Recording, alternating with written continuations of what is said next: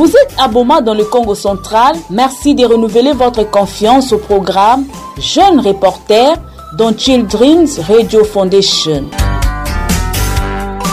Avec la radio communautaire de Boma, sa partenaire RCB, qui vous propose une série de productions des émissions chaque lundi à 14h20, mercredi et vendredi à 15h20. C'est sûr. La 105.2 MHz, fréquence de votre radio. Les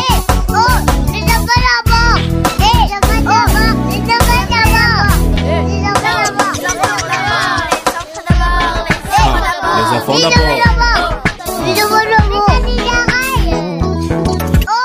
d'abord. Les enfants d'abord, à travers les cris des enfants, un magazine qui permet aux enfants de s'exprimer et faire parler leur communauté sur plusieurs questions.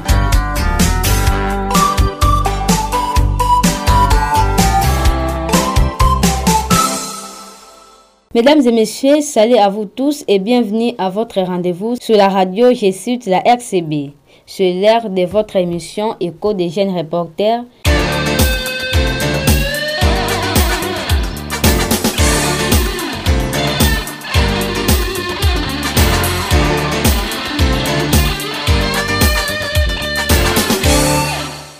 Je suis Dorcas Ngimbi à la présentation de cette émission. Chers auditeurs et auditrices, dans ce numéro, nous allons poursuivre notre thématique liée à l'électricité. Ainsi, aujourd'hui, nous allons parler de l'utilisation irrationnelle du courant électrique, cause de plusieurs désagréments, évoquent les autorités de la SNEL de Boma et de Bas-Fleuve. Mais quels sont les préalables pour les éviter, se demandent les communs des mortels. Pour y répondre, nous avons été avec les chefs vente et services cités, CVET cité, M. Pakaloufa qui a dit évoque l'utilisation abusive et irrationnelle du courant, aussi parle de nombreux cas de raccordements frauduleux dans cette partie par la population qui sont à la base.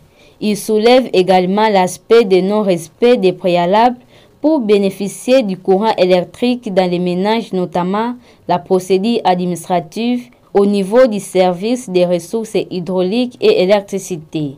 Hors micro, les numéros de la SNEL CV cité pensent que pour terminer tous ces désagréments, comme les coupures intempestives, la facturation forfaitaire, la population doit respecter la loi.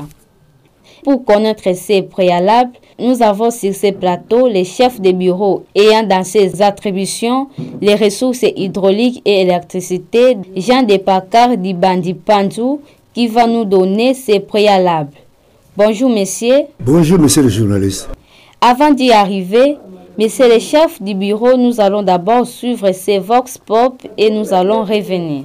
Toza na quartier Ngomwila, précisément na Veni Kisantu, courant eza mabe makasi na quartier na biso surtout na Veni Kisantu. Tokomi ko constater ces derniers temps, courant eza stable te. Ba 15 000, ba komi ko créer ba 15 000 pamba courant ezo kende comme le quoi jeu de lumière et kende zonga ba réchaud na ndako tokoka su ko salela te, ba congélateur et comme nango be chantier be étiquette.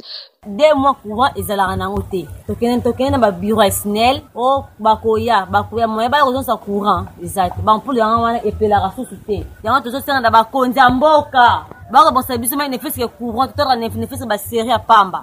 Nous avons juste une interruption intense de l'électricité tout ce dernier temps. Et puis nous avons aussi des petits problèmes dits à la chute de tension, en fait une faiblesse de luminosité et puis les appareils électroménagers ne fonctionnent pas comme il est redit vraiment. Nous ne pouvons que demander à la Société nationale d'électricité SNEL de pouvoir nous venir en aide, surtout que c'est de leur pouvoir et de leur droit de pouvoir nous assister dans ces problèmes. Donc ils ont vraiment le bon droit de pouvoir pallier à ces problèmes.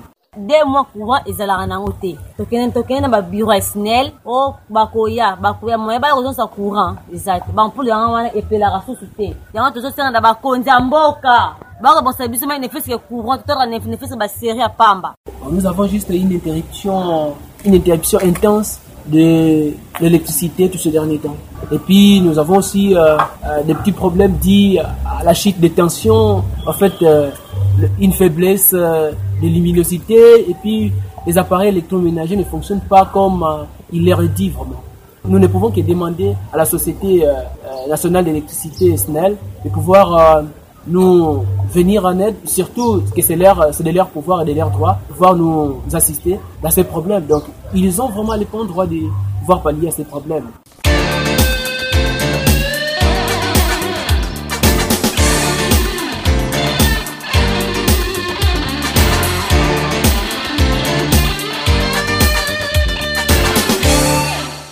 Bonjour, monsieur le chef de bureau. Bonjour, monsieur le journaliste. Pourriez-vous vous présenter à nos auditeurs pour qu'ils vous découvrent? Oui, je m'appelle monsieur Jean Depakar Dibandipanzu Mbiavan. Je suis le chef de service, chef de bureau des ressources hydrauliques et électricité dans la ville de Boma. Je suis dans ce service depuis 1995. C'est moi qui ai implanté le service. À ce moment-là, j'étais à cheval parce que j'ai implanté Boma, Tchela, Mwanda. Donc j'étais à cheval. Et en 2000, maintenant on a séparé Boma, un bureau, Tchela, bureau.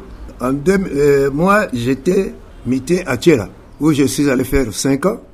Et puis, on m'a remuté à Boma en 2005. Quel rôle que les services des ressources hydrauliques et l'électricité jouent?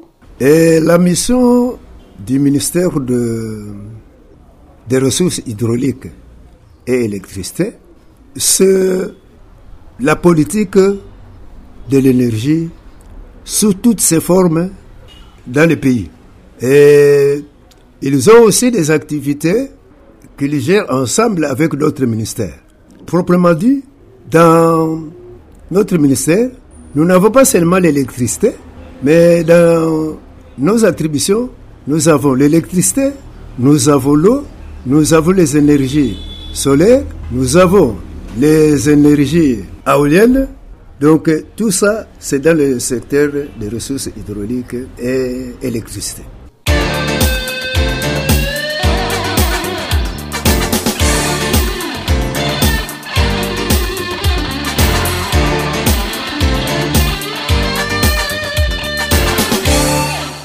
Quelle relation qui lie votre service et la SNEL, la Société nationale de l'électricité? Oui, l'entreprise commerciale de la SNEL, c'est une entreprise sous tutelle du ministère de l'énergie. C'est comme la régie des eaux. Ce sont des entreprises d'État sous tutelle du ministère de l'énergie. Avant que l'entreprise SNEL vienne vous raccorder, c'est vrai, vous devrez commencer par nous. Et quand vous venez chez nous, vous nous amenez vos titres de propriété qui confirment que cette maison ou cette parcelle vous appartient. Et quand vous arrivez avec ce document, vous venez avec des fardes, 3 fardes, et puis maintenant, en ce moment-là, nous envoyons un agent sur terrain pour aller faire le constat. Et à partir du constat des lieux, les éléments que l'agent qui est descendu sur terrain nous amène, là maintenant nous allons établir le procès verbal de constat de lieu. Et enfin, on va établir aussi la fiche technique. Et puis à la fin, nous établissons l'avis de raccordement. Et quand nous avons établi tous ces documents-là, on vous demande de les photocopier, des exemplaires, pour que ce soit 3. L'original et les 2 exemplaires. Et qu'est-ce que nous faisons? Nous faisons la répartition dans les 3 fardes. Alors, nous allons vous restituer 2 fardes. Une farde où il y aurait des originaux que vous allez déposer à la SNL. Une farde pour vos références. Et l'autre farde reste chez nous dans les archives. Parce qu'en cas de perte, ou en cas de quoi, vous ne viendrez plus recommencer le dossier, mais on va vous établir un duplicata. Quand la SNL va raccorder sans que les demandeurs passent par chez nous, c'est une infraction. Ça devient un raccordement frauduleux. C'est une infraction qui sont repris dans la loi 014 qui réglemente le secteur de l'électricité. Si je comprends bien, la procédure administrative est l'élément déclencheur ou ligne de préalable pour un raccordement licite du ménage au réseau de la SNEL qui sera alors poursuivi puisque vous l'avez évoqué au cas où la loi est violée. Eh bien, là, d'abord, les demandeurs seront frappés. Et là maintenant, on va interroger pour voir la responsabilité d'un chacun entre la SNL ou bien les demandeurs. Et bien, quand nous parlons, pourquoi je dis qu'on va d'abord entendre? Parce que ce n'est pas l'entreprise, la SNL qui va raccorder, mais il y a des individus. Et maintenant, nous allons voir la culpabilité de chacun. Et chacun saura ses sanctions. Il est déjà arrivé que la SNEL viole cette procédure? Ah non, là non. Non. Je ne l'ai pas encore constaté ce cas parce que nous travaillons en collaboration, en franche collaboration, et les dirigeants de la SNL et même les dirigeants de la régie des eaux. Et il y a des fois, lorsqu'il y a un cas, et c'est eux qui envoient que nous, avant que vous veniez chez nous, vous allez vous commencez d'abord par le service des ressources hydrauliques et électricité. Merci, chef. C'est nous qui vous remercions.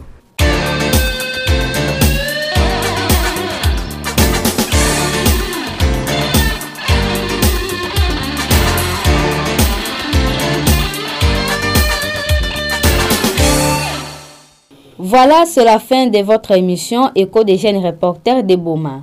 Merci à vous qui nous avez suivis. La présentation était assurée par Dorcas Singimbi et reportage était assuré par l'ensemble des jeunes reporters de Boma. César Boussika nous a aidés pour la réalisation et la mise en onde de ces numéros. Monsieur le chef de bureau, nous vous remercions d'avoir répondu à notre invitation et dans l'espoir de nous honorer prochainement en cas de besoin. Merci et au revoir, à la prochaine. Vous êtes à Boma dans le Congo central. Merci de renouveler votre confiance au programme Jeunes Reporters dans Children's Radio Foundation. Avec la radio communautaire de Boma, sa partenaire RCB, qui vous propose une série de productions des émissions chaque lundi à 14h20, mercredi et vendredi à 15h20. C'est sûr. La 105.2 MHz, fréquence de votre radio.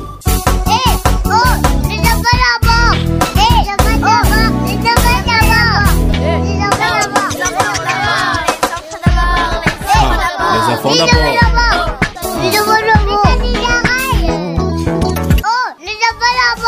Les enfants d'abord, à travers les cris des enfants, un magazine qui permet aux enfants de s'exprimer et faire parler leur communauté sur plusieurs questions.